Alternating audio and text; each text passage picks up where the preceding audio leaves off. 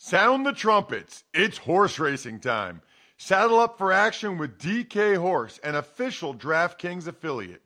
Right now, new customers who download the DK Horse app can get a 100% deposit bonus up to $250. Just deposit $25 or more and complete the playthrough requirement. Wager on your favorite horses, then watch the races live right in the app. Download the DK Horse app now. New customers get a 100% deposit bonus up to $250 when they opt in with code RTFP. Only on the DK Horse app. Gambling problem? Call 1-800-GAMBLER. 18 plus 21 plus in certain states to open or access an account and a resident of a state where DK Horse is available. Eligibility restrictions apply. Void where prohibited. One per new customer. Match calculated on first deposit up to a maximum of $250. Deposit requires two-time playthrough of settled wagers within 168 hours. Bonus released in $25 increments. Deposit and eligibility restrictions apply. See terms at dkhorse.com. It's the Ross Tucker Football Podcast. Oh, yeah, it is. But it's not just any Ross Tucker Football Podcast. It is a Monster Monday presented, of course, by DraftKings. It's also a new week. And what a glorious week it is. I mean, honestly, one of the best weekends of football I can remember in a long time. All 5 games were competitive. Sure, the Niners pulled away from the Seahawks in the fourth quarter, but other than that, I mean, these were all nail biters down to the very end. Just a absolutely wonderful, wonderful weekend of football. It's a wonderful week, by the way, for you and you and you to try to be a winner and to win something. I love it. You could be the spread the word winner via social media. You know what I'll do? We'll do the Facebook thing again. Ross Tucker Pod on Facebook. It's the new thing. We're looking to grow that. So pretty easy. I know a lot of you are on Facebook. Just follow Ross Tucker Pod on Facebook.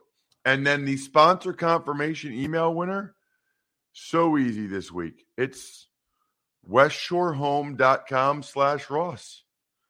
Just get a free consultation and you have a terrific chance to be the winner this week. westshorehome.com/Ross. I'll tell you more about that later on in the show. I can tell you the girls are thrilled. They took their first shower in the new shower bathroom last night. They just can't believe how much more room it is. And I said, yeah. And as you get older and bigger, you're going to be even more thankful that there's all that space in there now. It's like a different world. And then the YouTube shout out, youtube.com/Ross Tucker NFL. You know the deal there. Just subscribe and then reply and say, I want the shout out. It makes it so much easier. I can see the people that really want to win. They really want the shout out video that I can do for you. Speaking of shout outs, we've been getting some new patrons. We've been racking them up. I got to start to give them their shout outs. Andrew Rivera. Andrew Rivera has been awesome, by the way, also on the private Slack channel, the Tuckhead Slack channel. Andrew, welcome to the family. Love when we get patrons. A lot of people, I think, want the bets, in black and white on the Even Money podcast, patreon.com/RT Media. But I love that even if that's why you initially came, a lot of you start to become part of the membership, part of the family. You start to engage in discussions with the other Tuckheads, and that's what it's all about. It's Big Show time. The Big Show. All right, Ross, before we get into each game, what were your overall themes from Wild Card Weekend? So I guess a couple, right? So first of all, this sort of January is always an interesting month because it's like there's two different things going on at the same time, right? So you've got the football, the playoffs, what's going on the field, and then you've got the stuff going on off the field. So we found out Friday afternoon that Sean McVay will be returning to the LA Rams. I don't know that I'm overly surprised by that, but it's just interesting that there was so much discussion about him being done and him stepping away, and then it comes out Friday afternoon that he's coming back. He's staying, but evidently they're going to make some changes on the coaching staff. I don't know. I mean, they had a terrible year. All their best players got hurt for the most part. I would expect them to have a decent bounce back year next year, but McVay staying, got to at least mention that somewhere here, since we did not get a chance to get to it on Friday because it happened after that. So you get all the on the field stuff, which I'll obviously get to, but then you got the off the field stuff involving really, the West Coast coaches, 3 of them that jump out. One is McVay coming back to the Rams, which is good news for them, obviously. But doesn't it feel like, this always makes me wonder a little bit. Does he really want to be there? Are you really going to get everything you need from him? Because it's the second year in a row where he's like 1 foot in, 1 foot out.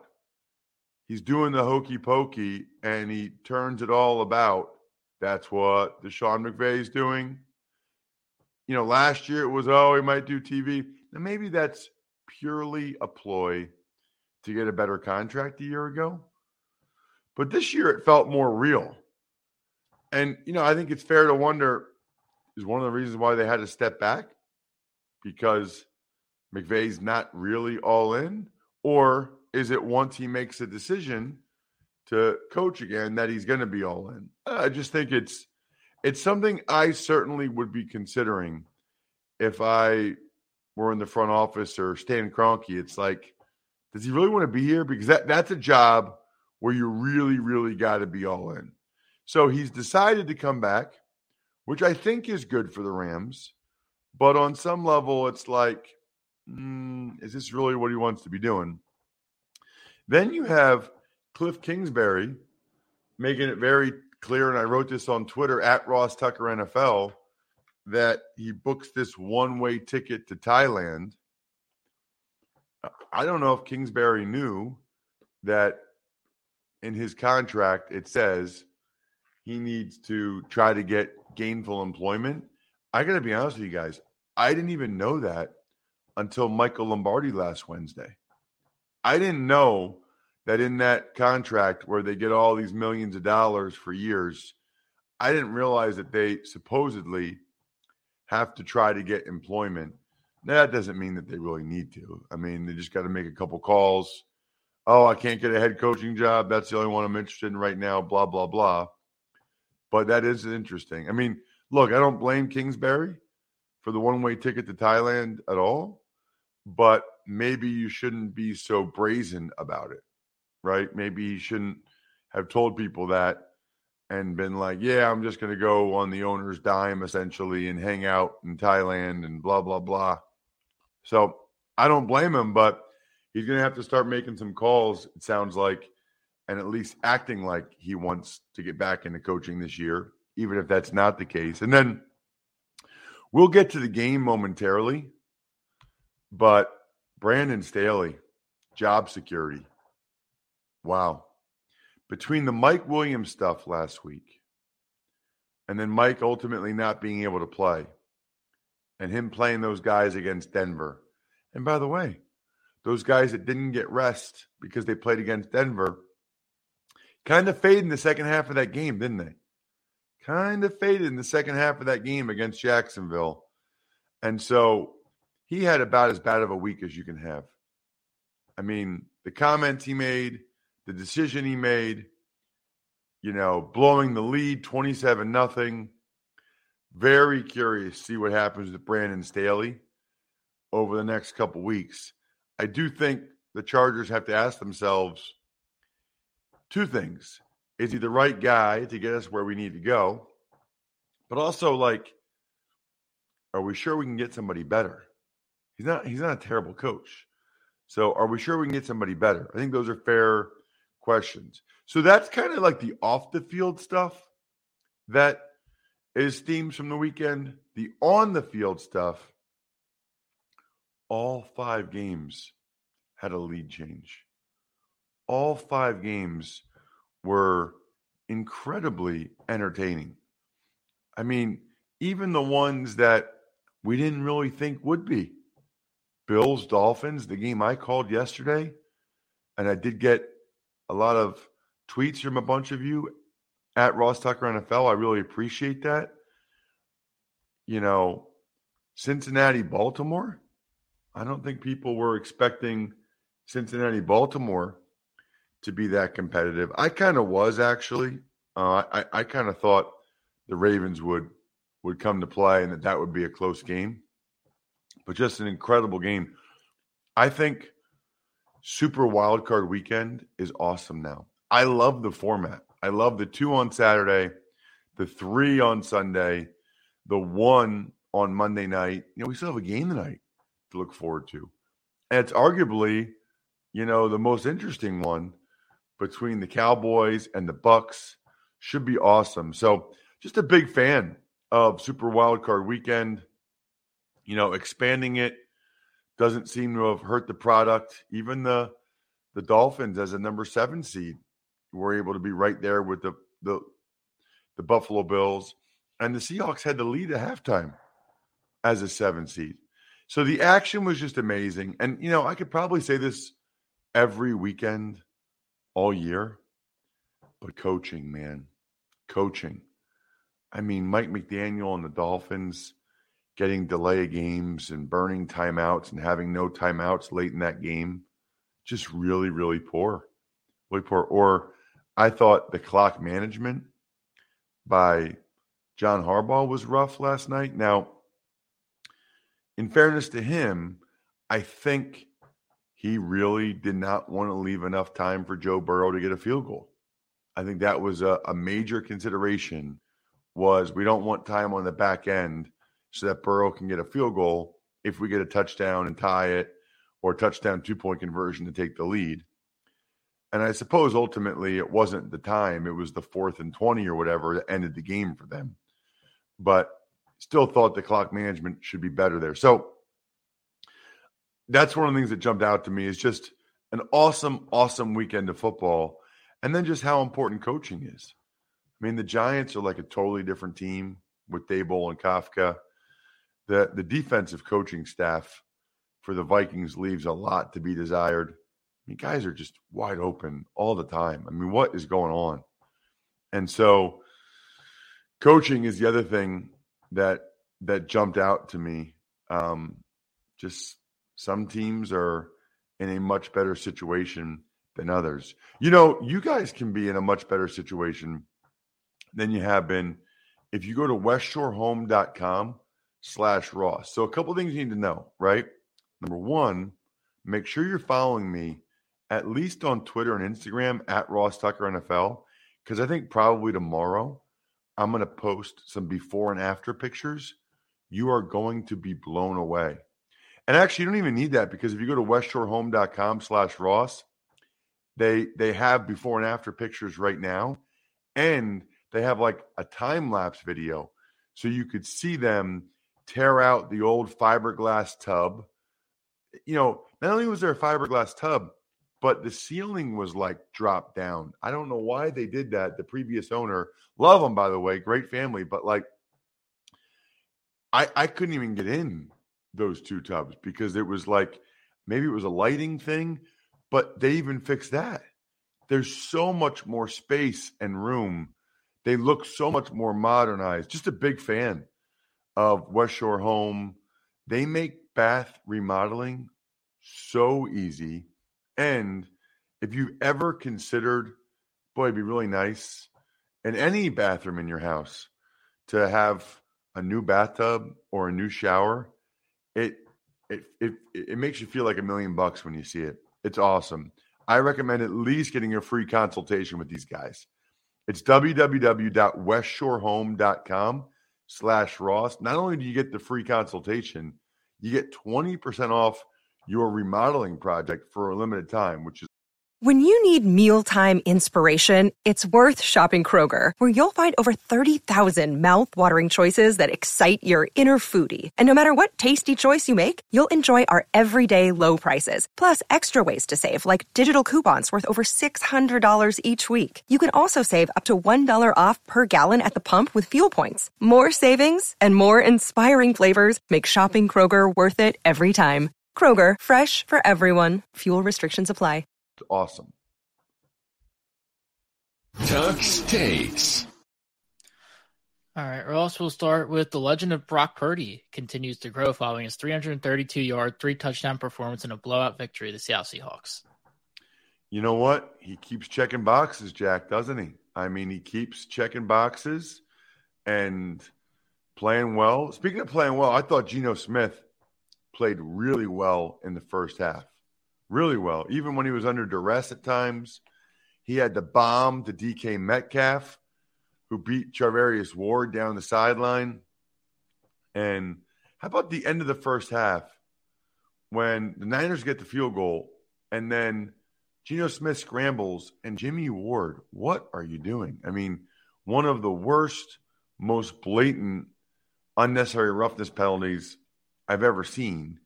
And so the Seahawks get a field goal. They're up 17-16 at halftime. And they were even really hanging in the second half until Geno Smith fumbled late in the third quarter. I can't remember who stripped him. But when Geno fumbled late in the third quarter, that was kind of it. Because Seahawks are down 6. It looks like they're going to at least get a field goal, maybe get a touchdown to take the lead again. Geno fumbles, Niners recover, they go down for a touchdown, and they kind of never look back, right? I mean, that was the play. But first half, I was really impressed by Geno for sure. You know, on the Niners side, I thought Purdy was kind of up and down. He had some rough moments, especially in the first half.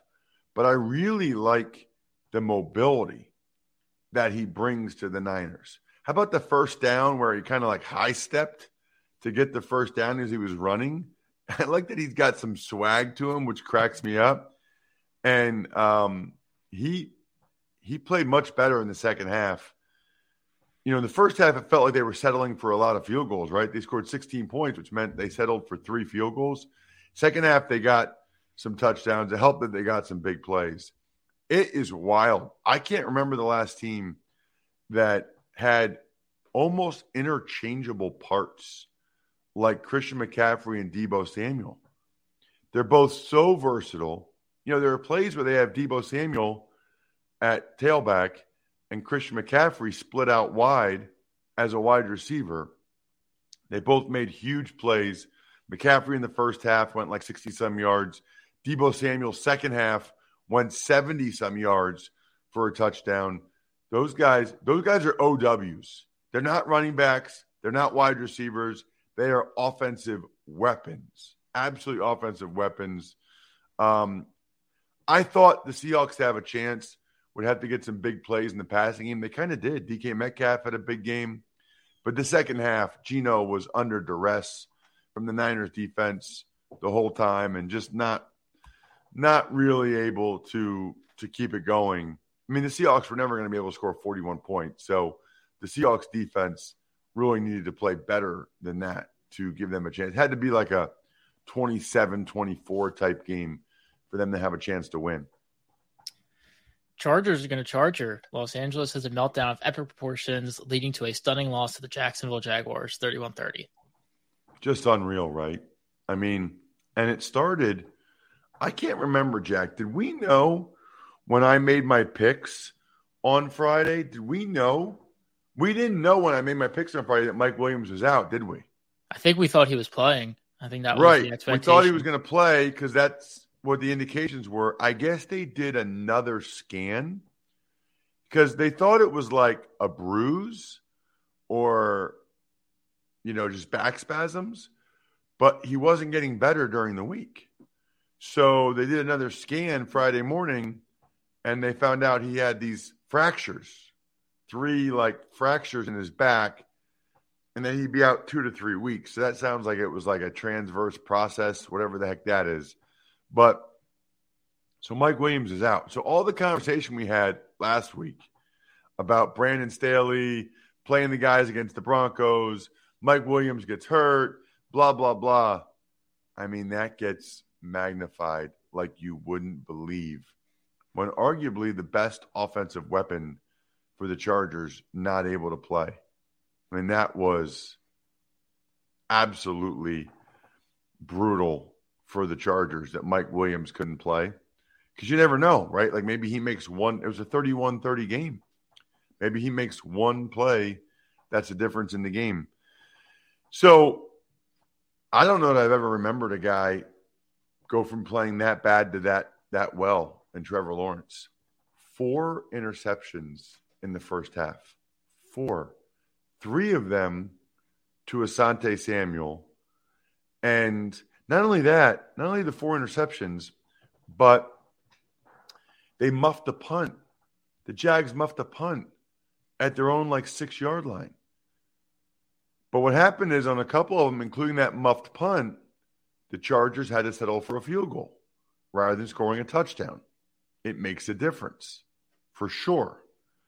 And the Jags getting that touchdown at the end of the first half, doesn't it feel like these comebacks, it always kind of starts with that one score, that one touchdown at the end of the first half, which is what happened. So impressed by the resiliency of not only the Jaguars in general, but Trevor Lawrence in particular. Boy, he really could have just gone in the tank, right? To be able to come back. It's his first playoff game. He's playing like crap. To be able to come back from that and put up 31 points, kudos to Trevor Lawrence for the mental toughness there. Clearly, the Chargers settled for too many field goals, right? I mean, 3 of them, and they were they were a bunch of situations like 4th and 3. They were down near the goal line, and then Dicker missed a chip shot field goal, which always seems to happen to the Chargers. That's when you knew they're going to lose. When Cameron Dicker missed that field goal, it was like they're going to lose. I love Doug Peterson's aggressiveness in the second half on 2-point conversions, knowing when to go for it. How about the T formation play like Penn State runs on 4th and 1 to ETN, which basically ended the game? Just a couple other thoughts, Jack. I really didn't have an issue with the Chargers throwing the ball in the second half and staying aggressive and leaning on Herbert. In hindsight, people are saying, they should have ran it, man. They should have ran it, take more time off the clock. They needed Herbert throwing it to get some of those first downs to at least get more points in the second half when they got that field goal. And to convert a bunch of those first downs, Herbert was doing that. Too often teams just run, and then they lose that way. Joey Bosa really hurt the Chargers. He lined up off sides when they got a blitz that was going to force the Jaguars either to a field goal or a punt. I can't remember. Then he smashed his helmet on the ground when I think he thought it was a false start and a hold, and that enabled the Jags to be able to go for 2. Just a bad look for Joey Bosa. Didn't really make very many plays and hurt his team. I mentioned the 3 Asante Samuel interceptions, but here's the thing. Brandon Staley is a defensive coach. The Jaguars had 4 touchdowns and a field goal on their last 5 drives. The Chargers D just could not get a stop. Get one stop, Chargers D. They couldn't do it. Lastly, terrific game for Gerald Everett for the Chargers, but ultimately all for naught. Confusing time management decisions from both sides headline a close 34-31 victory for the Buffalo Bills over the Miami Dolphins. Let's start with the food. By the way, environment was awesome. Buffalo's awesome. Weekend was awesome. I mean, just awesome. Got up there to Holiday Valley, Jack, early Saturday morning. Skied in the morning. I had lunch with former Jaguar and Texan Seth Payne, who's got a place up there and is up there sometimes, which was incredible. Good to see him and his wife, Brandy. And then that night, I was able to have a few daddy sodas and the best wings I've ever had in my life at Bar Bill Tavern with longtime listener and Tuckhead Steven Soroka and his wife Lindsay and his brother Jeffrey and girlfriend Ann. It was spectacular. It was like a dream day to ski in the morning, have a couple daddy sodas at lunch with Seth Payne, ski a little bit more, get up to Buffalo, and then meet up with some listeners. And I love that Lindsay, Steven's wife, listens sometimes. That's what happens, I guess, if the husband listens a lot, sometimes the wife does. So it was just fantastic. So shout out to Saturday and everybody. And then Sunday was cool. The press box food for the Bills, there's always a difference between press box food and booth food. Not always, but there is in Buffalo because the booth area is a different area than the press box. But they had ham and cheese croissants. A little bit too the croissants were a little bit too toasted for me, and it was too much bread. I'm more into the ham and cheese as opposed to the bread. They had eggs as well and some bars you can eat from. And then halftime is when they really did it. Halftime they had a whole thing of barbacoa meat, which I love, like Chipotle barbacoa meat. And then the pasta. I can't remember what kind of pasta it was, but it was absolutely delicious. As for the game, looked like it was going to be a blowout. Looked like the game was getting away from the Dolphins early.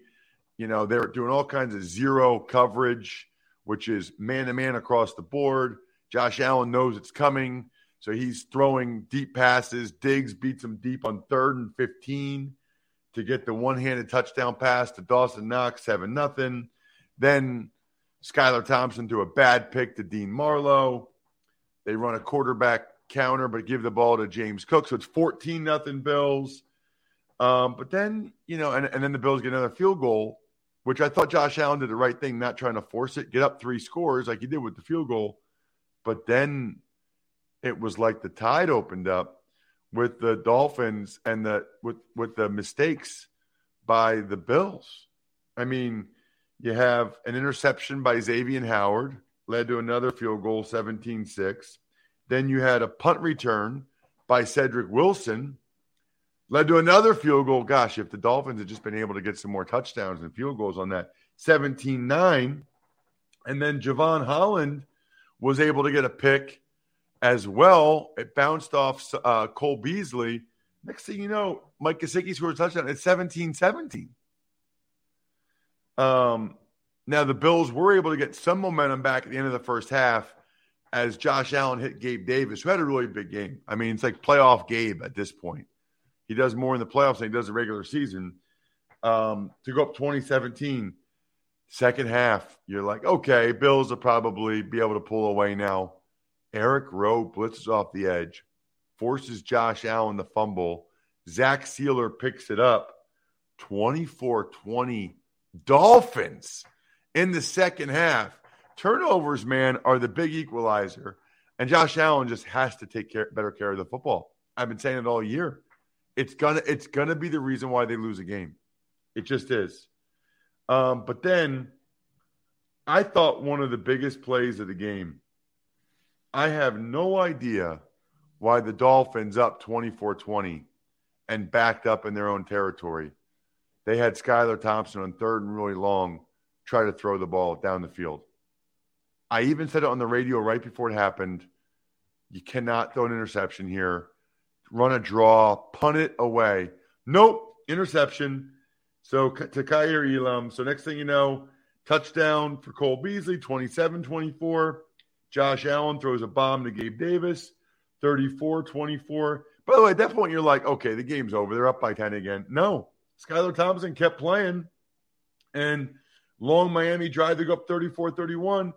Dolphins were done in by drops in the first half. Those guys did not help out Skylar Thompson.